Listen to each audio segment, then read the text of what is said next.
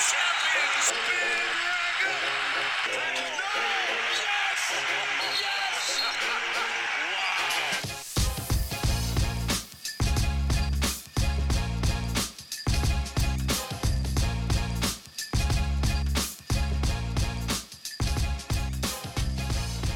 Hello, everyone, and welcome back. It's the Full 40 with Chris and Rob, part of the Stay Tuned Network, brought to you by Nova Insider. We're back with another special edition of the Full 40. On with us is number 2, Randy FOYE. Randy, thank you for joining us. There's so many things on your resume, like foundation, like 11, 12-year NBA career, Big East, former Big East Player of the Year, Big East co-champion. You know, I couldn't list them all, so I just decided to just go right into it with the number. Yeah, man, I appreciate that. Just to be a part of that group that I was a part of, and just to see everything come together the way it has came together now, it's just like I'm just so proud of being a part of that basketball program. Yeah, well, it's awesome, and thank you so much for coming on with us today. We're honored to have you on. So we have a bunch of questions for you. We still want to talk about so many different things, but a lot of our listeners are a little bit younger. So like we overlapped with you by 1 year when we were in school. We graduated 2009, you 06. And a lot of our listeners are a little bit younger and weren't there for the 04, 05, 05, 06 runs. And I tell people this often, like if you weren't there for that time frame, the 04, 05 and 05, 06 run, like that year and a half or so, like that felt like the entire 2016 NCAA tournament for an entire season and a half. So like I try to tell people this all the time, but like I feel like we just need to bring you on to talk to you about it. And I just wanted to start there because you guys obviously didn't have the success that you were looking to have. Obviously, you were building towards it, but you made the NIT the first couple of years when you were on campus, and then you get into 04, 05. So I wanted to get a sense from you, like what was the feeling coming in to that 04, 05 season, knowing that you had started to build something, but the results weren't there, and knowing that you only had a couple of years left on campus? Yeah, towards the end of my sophomore year, we started to feel something that, you know, we were like, I wouldn't say we were fighting Coach Wright, but a lot of the things that he were doing just seemed so basic, right? And just like he's explaining to us, you know, if you jump stop in the paint, you know, if you pivot and kick it out opposite, just like real basic things that, you know, any basketball player or all basketball players should learn at an early age. But, you know, we were inner city kids, and that's when N1 mixtape and all of that stuff at the Rucker Park. It just was all about, you know, doing flashy moves and people with crazy crossovers. So we had that, right? But Coach Wright, his whole message to us was like, yes, you have that. But before I let you guys, you know, go out there and just, you know, cross people up and do all type of other stuff, you have to do it my way. And we fought him. And towards the end of my sophomore year, it just was like a couple situations that, you know, I was in, that Allen was in, that we can like, you know, pivot in the right way and getting the ball out, you know, you're finding the people wide open. And it's like, all right, if you go this way, it's like going against the grain of the defense. And this dude is over here wide open because they expect you to make the pass this way. And this is just the way defenses are taught, that if a guy comes from this way, this is where you're supposed to be. This is where you're supposed to be. And the rest of the other three defensive players. But then we start doing it his way. And when we start doing it his way, it start working. And then when we did it his way, and then we added, you know, a little bit what we did or what we brought to the table, it just was like, whoa, this is scary. And then we went to, you know, I think Seton Hall was ranked high. Providence was ranked really high, and we went to the Big East tournament, and we were one game away from my sophomore year of playing in the Big East championship. We lost to Connecticut, but we felt it there. And then my junior year, we just was like, you know, as a older group, you know, being an #1 recruiting class coming in and not living up to it, we was like, this is the year. It's do or die. Like if we don't do it this year, then we don't want to be looked at as bust. So we went in, we had a great summer. You know, we added an unbelievable point guard in Kyle Lowry. I think people have heard of him. I think we've heard of him. A lot of people has heard of him. But we went after it. We went after it every single day, fights in the summertime, but we just went after it. And it was, I think Coach Wright kind of steered us in the right direction my junior year. But I don't really think he didn't coach us as hard as he did the 2 years. I think he saw it. He saw the determination. He saw exactly what we wanted out of our situations. And like I have a motto that I always say CYD, control your destiny. And I just wanted to do that. And I wanted to be one of the first classes, not just the first guy, but the first class to buy back into, getting over to the tournament, to buy into everything that Coach Wright said, even though I fought it early on, but I bought all the way back in, halfway through my sophomore year, and it worked out for me. Right. And obviously that 04-05 year, you were one horrible call away from the Elite Eight. Oh my God, terrible. Yeah. But really felt like you guys caught your groove in that Kansas game. And then from there, it seemed like you guys were off to the races for the rest of your career, it felt like. What was it like going into that, as you were rounding out the end of that season in 04-05, going into that 05-06 year and dealing with the injuries that all you guys dealt with? Jason Frazier never seemed to ever be the same after his, with his knee injuries. And then obviously Curtis with his ACL, Curtis Sumter. Like, what was it like kind of getting prepared with, because it didn't seem on the court to phase you guys. And obviously there's so much written about the 4-guard lineup, etc. But kind of like looking back at that, how did you guys get over that hump of just like facing such a critical player getting such a terrible injury? I would say that the program does an unbelievable job of keeping you well grounded, where you're not reading newspapers, you're not looking at ESPN, you're not doing anything. Everything, you're so locked into what you need to do to be successful on the court and in the classroom that you really don't have time for that. We watch film. Coach pump us up. He let us know when we're doing right, and he let us know when we're doing wrong. But we're protected from that, from upperclassmen, and which I was at that time, and just letting the lower classmen, like, these people will throw a parade for you and say you're the best thing ever if you score 30, and if you had 5 points the next game, they'll say you're the worst player. So you gotta stay on that fine line where if I have a good game or if I have a bad game, I'm playing Villanova basketball. And I think that was something that Coach Wright and the staff was amazing at. Like, never read any clippings or anything like that. Just all about, executing the next play, the next minute.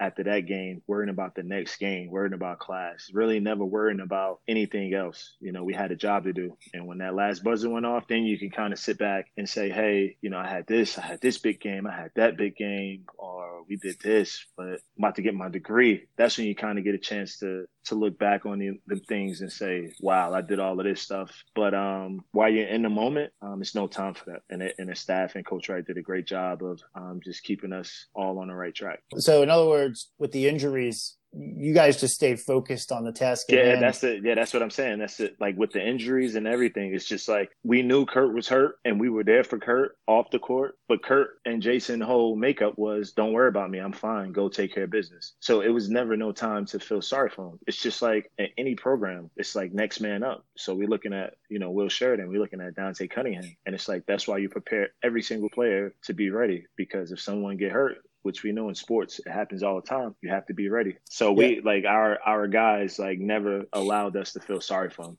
And they were always a part of the team. Like, you really, like, after surgery or something, like, if someone had surgery or someone was like missing for like 3 or 4 days, you rarely like looked around and was like, oh, where's this person at? Because they were right back in the mix. Only thing was they were not on the court, but film, just being around the team, they were right back with us. But the only thing was they weren't on the court with us. So we didn't have no time to feel sorry for Kurt. Did we, say, man, that's a big loss? Absolutely. But it wasn't no time, because we had games, and you think that, Kansas was going to come in there and feel sorry for us, or Syracuse was going to come in there and feel sorry. No, they were going to come in here and say, all right, they're a man down, let's get them. So Coach never, and the guys, they just like, nah, don't feel sorry for me, man. Just go out there and handle business. Well, business was certainly handled. You guys, especially at 05-06, I mean, that team was crazy. 1 seed, pretty much there the whole way through. And then obviously just the entire NCAA tournament run felt like magical. I mean, even like in Big East tournament, Alan Ray got hurt, and then you guys still stuck with it. and ran out all the way until you just faced that juggernaut of a Florida team. But it was a hell of a run. And I bet you every Villanova fan who's seen many, many years of Villanova basketball would tell you that Elite Eight run and the Sweet 16 run before it was as important to the program as any championship even. I bet they put it right there. And they put that 05-06 team right on the same pedestal with all the other great teams. So I think there's definitely truth to the fact that you guys built it. And then obviously the success that followed had a lot to do with those years. Yeah, the way we look at it, and the way that the guys like, the Jalen and the Arches and the Josh Harts, those guys that was on the 2016 team and the 2018, they understand who the foundation is of Villanova.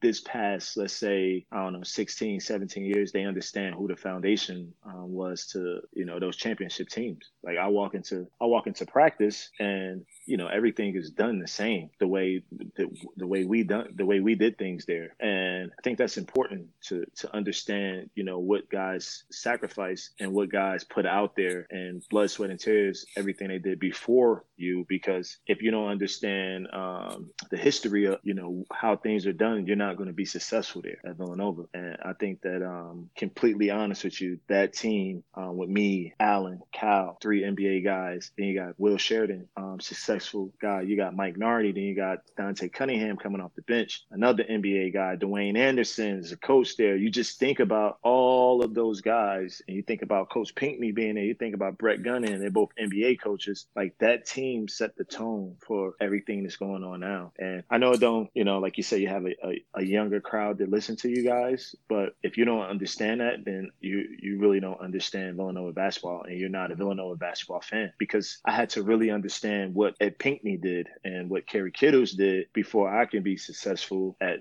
passing that torch on to Scotty Reynolds and those guys. So that's why I say you have to know your history, and you got to know exactly what the coaching staff and what people want from you. Because if you don't, you'll end up in a transfer protocol or whatever it may be. But you need to understand the history of the program and the guys who basically put it all out there, so you can be successful, so you can see them on TV and be like, wow, I would like to go to Villanova. They're always on TV, but it's the reason why they're on TV, because the guys before them, that's right. Yeah, they laid the groundwork. That's right. And yeah, I mean, it's easy to draw the lineage of success off of that team, especially in the Jay Wright era, coaching era of the program. And I agree wholeheartedly that if you haven't listened to or watched videos of or done your homework on those 04, 05, 05, 06 teams, then you gotta, because those teams were it was like electric, and all the highlights and all the big games, etc. was awesome. All right. I want to take a moment here and pivot off to a different topic. I wanted to start with the easy stuff, Randy, and then I want to talk a little bit more now about you, your story, and your life experience. Basically, what I want to do here is I want to talk about your upbringing, and where I want to go with it is not to talk about it and being like, oh, wow, like you came from, inner city Newark and now you're the underdog story, etc. Like, I don't want to focus on that as much as I want to talk about like the actual system that you were raised in. Like, I feel like in the United States, we like to talk about this like American dream concept of like, oh, like you can come from anywhere and make it big. And that's not where I want to focus. I actually want to talk about and like dig into what was it like growing up in Newark 20 plus years ago? It was a place where if you made a mistake, your life can be cut short. If you made the wrong mistake, you could be in jail as a juvenile for a long time. I was arrested as a juvenile. If you didn't walk a straight line, and a lot of times if you did walk a straight line, and there was a lot of situations where if you made one mistake, your life could be over as far as this having a record, being a felon, convicted felon, or your life could be cut short because someone gunned you down. And so a lot of teachers coming in from outside of the city understand that or understood that. But for me, Newark is everything for me, right? It's the concrete jungle. It's the reason why I carry myself with the way I do. Like, Newark is a part of me. It's instilled in me. Toughest city, one of the toughest cities in New Jersey, right? Tons of basketball players, tons of successful people from, the Queen Latifahs of the world, the Shaquille O'Neals, and the list goes on and on and on, from like Wyclef and the Fugees, Lauryn Hill, people like that, Michael B. Jordan, like, you know, like I said, the list goes on and on. But it's a tough place to grow up in. And do I ever complain? Absolutely not. Do not complain about it, because it helped mold me into the person that I am now. And Right. that's something that I'm extremely proud of. That's something that, you know, if someone said you could go back and change it, would you? Absolutely not. Because the reason I think the way I do, the reason I carry myself the way I do, is all because of Newark. And I appreciate that. Was it tough at times? Absolutely. Did I have fun and didn't even know that I was living in poverty? Absolutely. But at the end of the day, it made me who I am and molded me into the man that I am today. So I'm thankful for my city. As a follow-up question to that, how much did you feel like, were you aware of the racial implications of where you live, of where you grew up in, and like the economic circumstance? And like, you know, you said like, oh, it's like this community, and you grew up in that community, and it helped make you who you are. Was there an outside world? Was it ever bigger than that, or was it really just in that community and that was every day? I can remember when I can tell something was different. I remember going to one of my friend's house.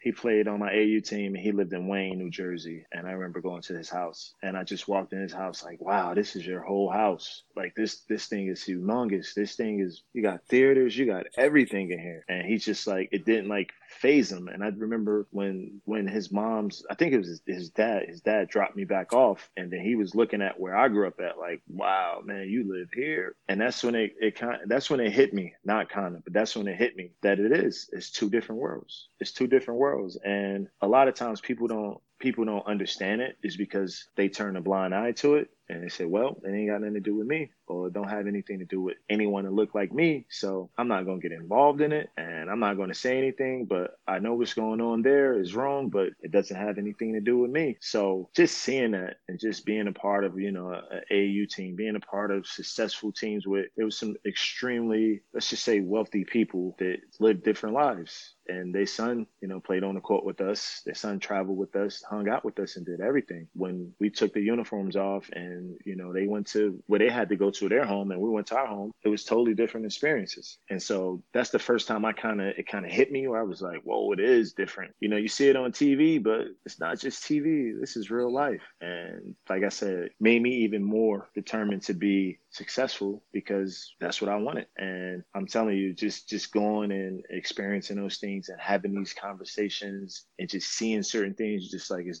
different. And I think the main thing for me in those experiences was just saying, like, hey, you know, I'm gonna put everything out there to be as successful as possible. Right. And well, certainly you have. I guess I just want to dig in a little bit more in painting the picture for a listener base. Like, so you said before that, like, you know, there could be, you know, one mistake and you could end up in juvie, or you could end up just stuck in a never ending cycle, basically. It sounds to me like this was something that was constant. So like, was it like every day you saw something, or was it every week? I really want to get I really want to paint the picture.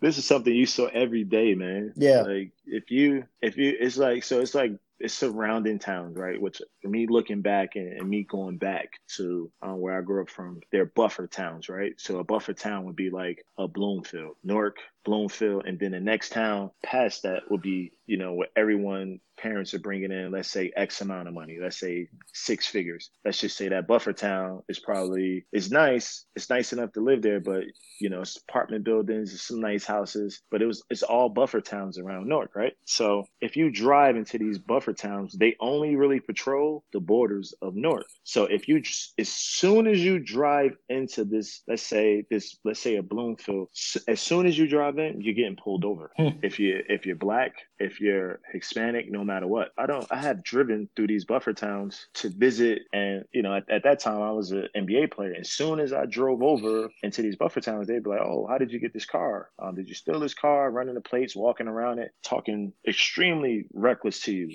And I'm like, nah, man, like I'm a basketball player. Like I'm not this or I'm not that. And then once they run you and once they Google you, they're like, oh, sorry, man, sorry, you're not one of them. And then you think to yourself, like, not one of them. Like, what are you talking about? But that's just the mindset in these places. And, that's just my experience with it. And I have tons of experience with it. But that people, I call them buffer towns because it's like a town that's not as bad as Newark, but, it has a lot of good things going on, which Newark has a ton of good things going on. But then they just stop every Black and Hispanic person as they come through the town and just make sure they're making sure they're policing it. It's no violation. There's nothing. They're just policing it before you get through the town. And then once you get through that town, it's probably like a 95% chance that you're going to get stopped at the next town because the next town is where the executives work. So, and it definitely is a problem, not just, in Newark, but it's a problem all over the country.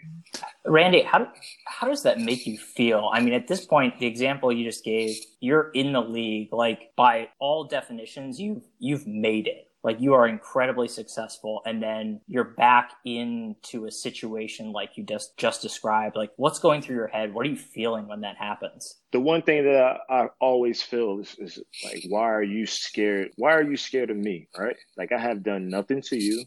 If anything, I should be scared of you. Because 16, 19 into now, we know, and everything is out there, but we know what you have done to my ancestors, and we know what you have done to the communities, and redlining and all that. So why are you afraid of me? Like I'm not going to do anything to you. I'm not going to hurt you. And so that's the way I feel personally, because it just feels as though there's no place for it. Is racism alive and real? Absolutely. But me personally, there's no place for it. But millions of people don't feel that way. They want it to stay how it is. If you say Black lives matter, they say all lives matter. And to me, that's just wrong. We're not saying that all lives doesn't matter. We're just saying that, hey, in this house, right, there's a burning apartment, right? That's all we're saying. You need to go to the source. You need to put that fire out, figure out what's going on. What have we done wrong? How can we fix it? And have these tough conversations. That's all people are saying. We need to have these tough conversations. And how does that, I mean, you're a father now. I have to imagine that your experiences and what you've seen personally as well as others influence how you raise them, the lessons you teach them. Can you talk a little bit about that? So when all of this George Floyd stuff was going on, and then like everything was on TV, and there's no school, so the kids are around. You're watching what's going on. They're watching what's going on, and they're asking like, "Why is that guy on his neck for so long?" And it's just like all these kids, like they're not naive no more. Like they understand exactly what's going on, because for one, you can hide some things, but you can't hide everything. And so we just explained to them like, hey, as a African American man, if I get pulled over and I don't follow everything to the T, or even if you do, or even if I do, like my life could be ended for no apparent reason. Because a lot of times when that happened, they probably never dealt with. I had a friend tell me that he was like, I'm the only Black guy that worked with, 8 white cops. And he was like, all of the 8 white cops, he was like, 3 of them has never been around Black people, like in a setting, let's say like a barbecue or whatever. He said the only time that the guy said that he's around a Black guy is him at work. So he was like, just imagine, this was the cop said to me. He said, so imagine if he get pulled over, right? And he doesn't understand certain slang or body language or body movement. And he think this guy's trying to hurt him. He said, what's going to happen? That guy might not have a weapon, but that cop feel a certain way and he feel threatened. He could pull the trigger, or he could pull him out the car, put him in cuffs and really hurt him or end his life. And so as he said that to me, it's just like you're explaining to your kids what's going on. You got a 12-year-old, a 9-year-old, and a 7-year-old, but you just explain it to them like, this is real life. Because if you don't have these tough conversations now, it's always going to come back. Something may happen in school, something may happen in sports, but those conversations are always going to come up. If I'm saying it as a, African-American parent, I think that, all of my, white brothers and sisters should be having the same tough conversation with their kids and explaining exactly what's going on. Why is it this way, or why, and just breaking it down so the cycle won't repeat itself. That's the only way you end the cycle, is addressing the problem and saying, this is wrong. Let's fix it. How do we fix it? Let's fix it. you have, this is not something that can be done with incrementalism. Like the thought of like, oh, everyone gets a little bit better or whatever. No, this is like a full on tackle this head on. Yeah. Are you going to convince everyone in every generation right this second of what's right and what's wrong? No. But like, that doesn't mean that we can't eliminate the structural things that exist in society. Like, but what you described before about what you grew up in, that's actually the systemic racism, because you basically have a barrier of police preventing you from even leaving. And so you're basically shoved into this situation, barricaded in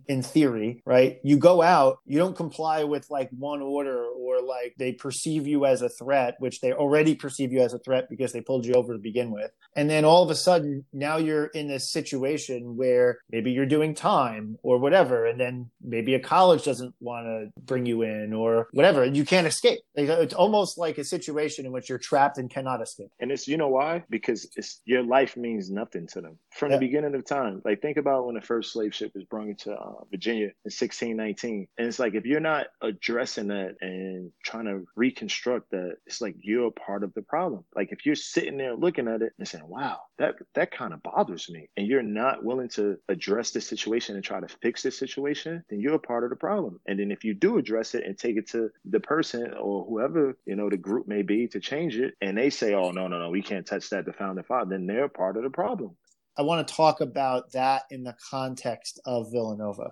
Obviously, Father Peter sent an email out today. Today's the 13th. I mean, we can talk about the merits of if it was adequate or not. But like why it came up was it was a response to the @BlackVillanova Instagram page that's been posting stories constantly, and really kind of the university sat on it for a little bit. Rob and I had talked to a couple people and found out that they were trying to craft an appropriate message, but took a long time to get that message out. I just curious, like, what's your reaction coming from your point of view as having been a basketball player, a black person on Villanova's campus, and then now as an alum, former NBA player, and kind of going back to school quite a bit, and given your relationship with the coach and the program, like, what's your reaction to the @BlackVillanova page?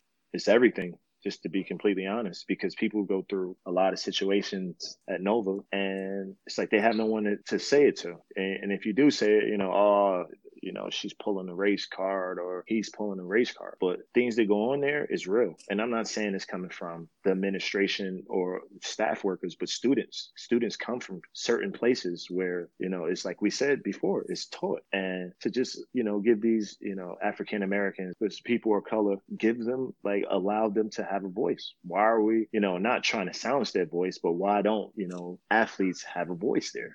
Because athletes come from a majority of the athletes there that, let's just say, from 1970 until, let's say, now, majority of the really good athletes that push the program and have driven the program have been African American. And that's just facts. We live in a small bubble at Villanova, and it's a small community, and certain things go on. And you could just walk, and you can walk around campus one day, and you can look, and you see white kids walking around, mostly all of the majority of the black kids, which are they're black kids there that's not athletes, but majority of the black kids you see are usually in a team, a jacket or sweatpants and a sweatshirt that like that person is a basketball player. It says Villanova football on it. That person is a football player or track or whatever it may be, but it's real. And I think that Father Peter, who I have a relationship with, like where, I can, say certain things to him, and I know that he respects me as a man, and I respect him as a man. And I just think that it's important, because racism shouldn't be allowed nowhere on any campus. You can't cheer for me while I'm running up and down the court with Villanova on my chest, but then, dislike me or you're my enemy or trying to stay away from me when we're off of the court. So I think that they're moving in the right direction. Me personally, I wish that, a lot of things would move a little quicker when it comes to race. Like the Villanova soccer player. It took a little bit, but they did what they had to do. Mark Jackson came out, who's an awesome guy, great guy, came out and said what he had to say. But it just seemed like it was a lot of push from students, alumni. And once they saw that everyone was against it, then they had no other choice but to make sure that person didn't come into, our small community at Villanova. I mean, Randy, I just want to follow up on that. So, what in your mind would you like to see the university do? It's a lot of things, man. For one, I would like to see more African American students on campus. I'm not sure of the exact number, but I think somewhere it was like 75% white.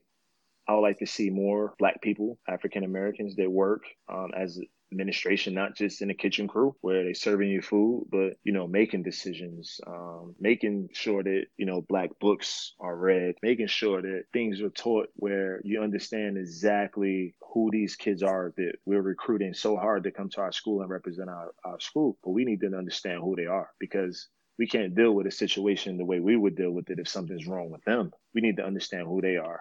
And I think the only way that happens is if you have African Americans that are working arm in arm with you right next to you. Because if you walk into an office building and I look around and I see everyone is white, and if you look around, the majority of the people are white. Or if you look at, coaching staffs, and I know we have, some of my former teammates that are on Villanova coaching staff, which is Nardi, white guy, Dwayne, we have Cal Neptune on the staff, which is awesome. But if you just look at all of the other coaching staffs and you're just like, all right, well, I know there has been some successful people here that play, soccer, or it has been women's soccer, or I know it's been some successful people that has played, Black girls that played women's basketball. But I just think that you need to just look at that and try to fix it. Like, you can't just say, all right, this is the way it is and this is the way it's going to be. Now you need to try to fix it, because you need to be on the right side of history. I'll just throw in there that I actually think that you fail everybody by doing it. Like, it's an everybody problem. Yeah, because think about the U.S. It's a melting pot, right? It's a little bit of everybody. Right. So that's how universities should look. Right. I think it's a problem when universities just look a certain way. And it's just like, wow, like no one here looks like me. You go into a class and everyone's white and it's like you're the only Black kid. And guess what? I'm a student athlete. It's a problem. What's your message to the fan base about this? Not like in the context of Villanova, but even broader. Like you made a good comment before. Like, hey, if you're willing to cheer for me as I'm running up and down the court, playing my heart out for you, and let's be clear, like taking the university to crazy new heights. I mean, I totally get that point about like, hey, you can't do that and then just try and silence me off the court and not let me have the voice. Like I'm here. I've done so much for the school, and now you just but you just don't want to hear it and listen to it. So like, what's your message to the fan base about everything? My message to the fan base is that Coach Wright is forget the coaching, the way he coaches, and forget the accolades. He's an unbelievable human being when it comes to this social injustice. He knows exactly what's going on. He knows exactly what needs to be done, and he's willing to do it. And I had so many, conversations with Coach about this, and he understands that, change needs to happen. And it don't need to happen in the next 2, 3, 4. It needs to happen now. And the conversations that I have had with Coach has just been amazing. And I respect him for it, because he's given me his point of view and why he should say certain things and why he shouldn't. And then I'll go back at him and say, I think you should because of this. And he says to me, okay, I'll work on it. And then we orchestrate certain things. And if it makes sense for him, do it. Because whenever it's involving African Americans and racism, I think that I'm always for pushing. If you don't get this message that Coach is trying to say, or if you don't understand the approach that, Coach is trying to push, Nova Nation into, then you are part of the problem. And, my conversations with Coach has been everything for me, where it's opened my eyes, some things that, I didn't even think about, that didn't even concern me, that didn't even cross my mind. So I appreciate him. And for Nova Nation to know that you have a guy like that, that's not only the best coach in the country, but is willing to work for change and want to see it now, you should be proud of that. That's awesome. I'm really glad to hear that. It's been enlightening, I think, getting to know the program a little bit more in depth and hearing a lot about the great coaching staff and players that we have. I'm curious, Randy, what's your expectation for the fan base in terms of like, what do you personally expect from them as it relates to the efforts to kind of change the current climate, whether it's at Villanova or more broadly as well? My expectations are to recognize what's going on that is wrong and try to fix it. Yeah, can you fix everyone? Absolutely not. But can you fix your inner circle? Or if you see someone saying something that may not be right and you know it's not right and it's directed towards, African Americans, you need to step up and say something. And that's my main message. Like, are you going to be able to change everyone? No. But if you could change one person and then that one person could change another person and the message could keep being relayed and then they pass that down to their kids, it's going to be a different place. Not only Villanova, but the world. I like that a lot. It's very actionable, and it's certainly not, a lot of times, not easy conversations to have. Even none of this. This conversation I'm having with you guys isn't easy because this isn't my MO. This isn't my makeup. My makeup is, happy go lucky. I'm one of the success stories out of that program. So do you think I'm comfortable, going against the grain? Absolutely not. But does it need to be done? Absolutely. And if someone says, hey, I'm not feeling, what Randy said on the Full 40 podcast, like, I think it was wrong. I think he don't know what he's talking about. If someone says that and jumps out there and I know who it is, then they're part of the problem. I know exactly who I'm dealing with. And that's something that I said to Coach Wright. I said, if you put something up on your social platform and people are saying something about it and you're just talking about change, and if it happens to Jalen Brunson or if it happened to Kyle Lowry or if it happened to Sadiq Bey, how would you feel, right? If a cop was on their neck like that, because that could easily be them. You got to think, they're driving back and forth on these highways. They driving in and out of states. It could easily be them. So if someone says something about it, or if it's negative feedback, I mean, guess what? They're part of the problem. And if you think change is not coming, what's the kid name? The Bowl kid that just went to the Black university.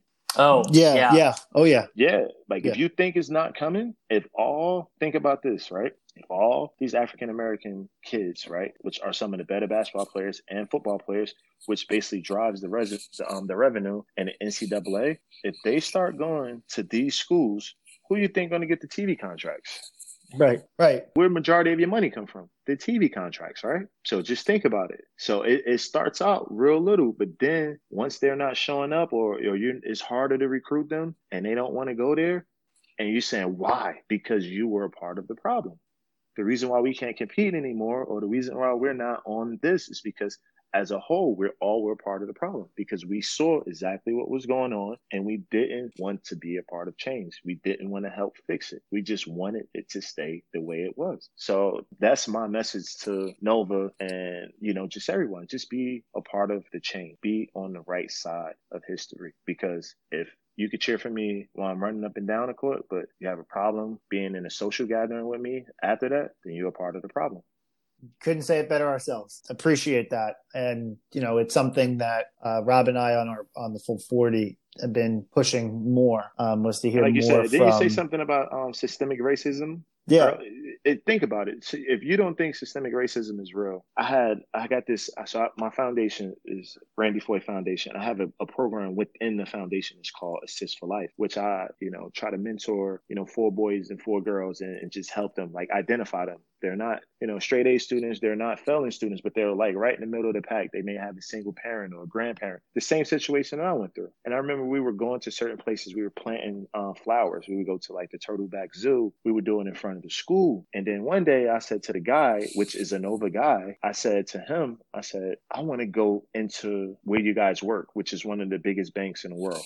And I was like, I want the kids to see exactly what it takes and how hard you have to work. And they took us to the trading floor, right? And then they took us all over the building, first class treatment. And he's looking around and there was no one there African American. And you got to think, I'm walking with 8 African American little kids. Wow. And then you may go to another 4 and there may be 1 or 2. So I'm just thinking to myself, I just, encountered at least, 100 plus people. And I probably saw 2 Black people. And I'm just, and people don't think it's alive and it's well, because I was like, this is real. The systems are set up for me to only hire, people who look like me. And we may not notice it at times, but it's real. Is Zex in there? Are African American? Absolutely. But from what I saw when I went in there, just basic jobs, trading, and I saw 2. And that probably could have changed by now, but, you know, it was mind boggling and just like, wow. Like I'm standing here with, you know, these 8, well, I think I had like 3, you know, Hispanic kids and this 5 African-American kids. And it's like, no one I could say, hey, look at him. Like I wasn't even thinking of that. And that's my experience from it. It was like, wow, ain't really no one that was in there that was black or Spanish that I've seen. So it's real, it's alive, and it's well. And that needs to change. Talk about systemic racism. I mean, just like play back the interview and what we talked about here on the interview. You have basically a situation in which one mistake could fuck up your entire life because you're just skating on thin ice to begin with. Then you have a situation in which you have cops almost surrounding a city to make sure no one gets out. Then if you do get out, you go to colleges and universities where people are trying to push back change and not let it happen. And then you get out to the real world, and let's just say you've made it that far. If you're in the wrong neighborhood because, you know, people don't expect to see black people in that neighborhood, you're getting pulled over left and right. And it's just like, think about every situation that anyone has encountered. And like, think about how easy it is to make a basic mistake. We're human. And think about like all of that stuff. And basically, if you look a certain way, any one of those situations can catch you in a massive pitfall that'll just send you into a tailspin in your life. And like, but if you look another way, then, oh, it's just a mistake and someone can help you out. And, you know, you're just a kid and you're fine and no big deal. And we want to get you in the right direction. So that's obvious. It's like the systemic racism is like right here and present. Like in the last 60 minutes of this interview, we just laid it out. Yeah, systemic racism is real. And when you face it, you know, every day growing up, living in a city like Newark, New Jersey, it hurt when you get out and you see the lives these people live. And it's like, oh, that's the American dream. He worked hard. It's like, nah, not really, because the reason why he's, you know, at this bank, or the reason why he's there is because his father knew this guy, and this guy gave him a chance. And, you know, this girl here, her dad knew this guy, so she's interning here. So while we're working out in the summer and we're busting our tail and going to summer school to make sure everything is right, so when you sit back and cheer for us that, you know, we're not flunking out, you know, the same people that are cheering for us, when they go home in the summertime, they're doing internships at Goldman Sachs, at Morgan Stanley, at Merrill Lynch, at all these top banks that we know run the world. And it's just like, you can't, it's like when you get out and you do certain things, is it going to be one or two of us that's just exceptional? And do we have to be exceptional and damn near perfect? Absolutely. You look at Barack Obama, he had to be damn near perfect to get there. But at the end of the day, that's why, you know, I always say, and I say this to my kids, that, you know, you keep working to be the absolute best, you know, human being that you can be. If you feel something or if you recognize something, say it to me or your mom. But this is going to change. And if this, like, for me using my platform, which I have been using and speaking out about it, have I got some nasty comments? Have I gotten some nasty direct messages? Absolutely. But that's not going to stop it. And like I said, if we're not friends no more, or you don't want to talk to me, or you don't want to see me, or you don't want me around, then I know that you're a part of the problem. Randy, is there anything else that we didn't ask you about that you wanted to talk about? One thing I want to say, man, being at Villanova, it's a great place, right? Does it has its flaws? Absolutely. Do, you know, me, my wife that went there, do we love Villanova University? Absolutely. Do we want to see Villanova be on the right side of history? You fucking right. Just put it that way. But Yeah. they need to, like, Nova needs to understand that certain things that needs to be addressed, right? So as these things are addressed and they come out, like, don't come out and try to cover both sides. Just come out and say racism is wrong, which they did. Racism is wrong. Don't try to walk that fine line, because racism isn't right in no areas. No walks of life should there be racism. And do I want to see Villanova on the right side of history when it comes to these issues, these social injustices? Yes, because I think that that's a unique place. You know, it's where I met my wife. It's where my life has changed. It's where the human being and Coach Wright has helped shape me into who I am today. Just from me believing in him, from me believing in the university and what it takes just to be a Villanova basketball player. And that is just not on the court. That's all walks of life. And that's something that he preaches. So I want Villanova to be on the right side of this, because I want to continue to celebrate with them. I want to continue to help them learn in these situations. And do I think personally that we're going to get there? Yes, but we have a lot of work to do. Yep. A lot of work to do. Starts now. Yes, Should have it started works. long ago, but it starts now. Starts now. Awesome. Randy, thank you so much for coming on. I know that it's not, we talked about it. It's not the most comfortable conversation, and I'm sure you'd rather talk about maybe even more about your foundation and your NBA career and everything that you're continuing to do with your ongoing career. But obviously this is what we need to talk about now, and it's a matter of getting this message out now. So I appreciate you coming on the program with us and having this tough conversation with us. Thank you, man. I appreciate it. Thanks for having me. All right. Thanks, everyone, for listening. This is Chris and Rob signing off. And as always, let's go Nova.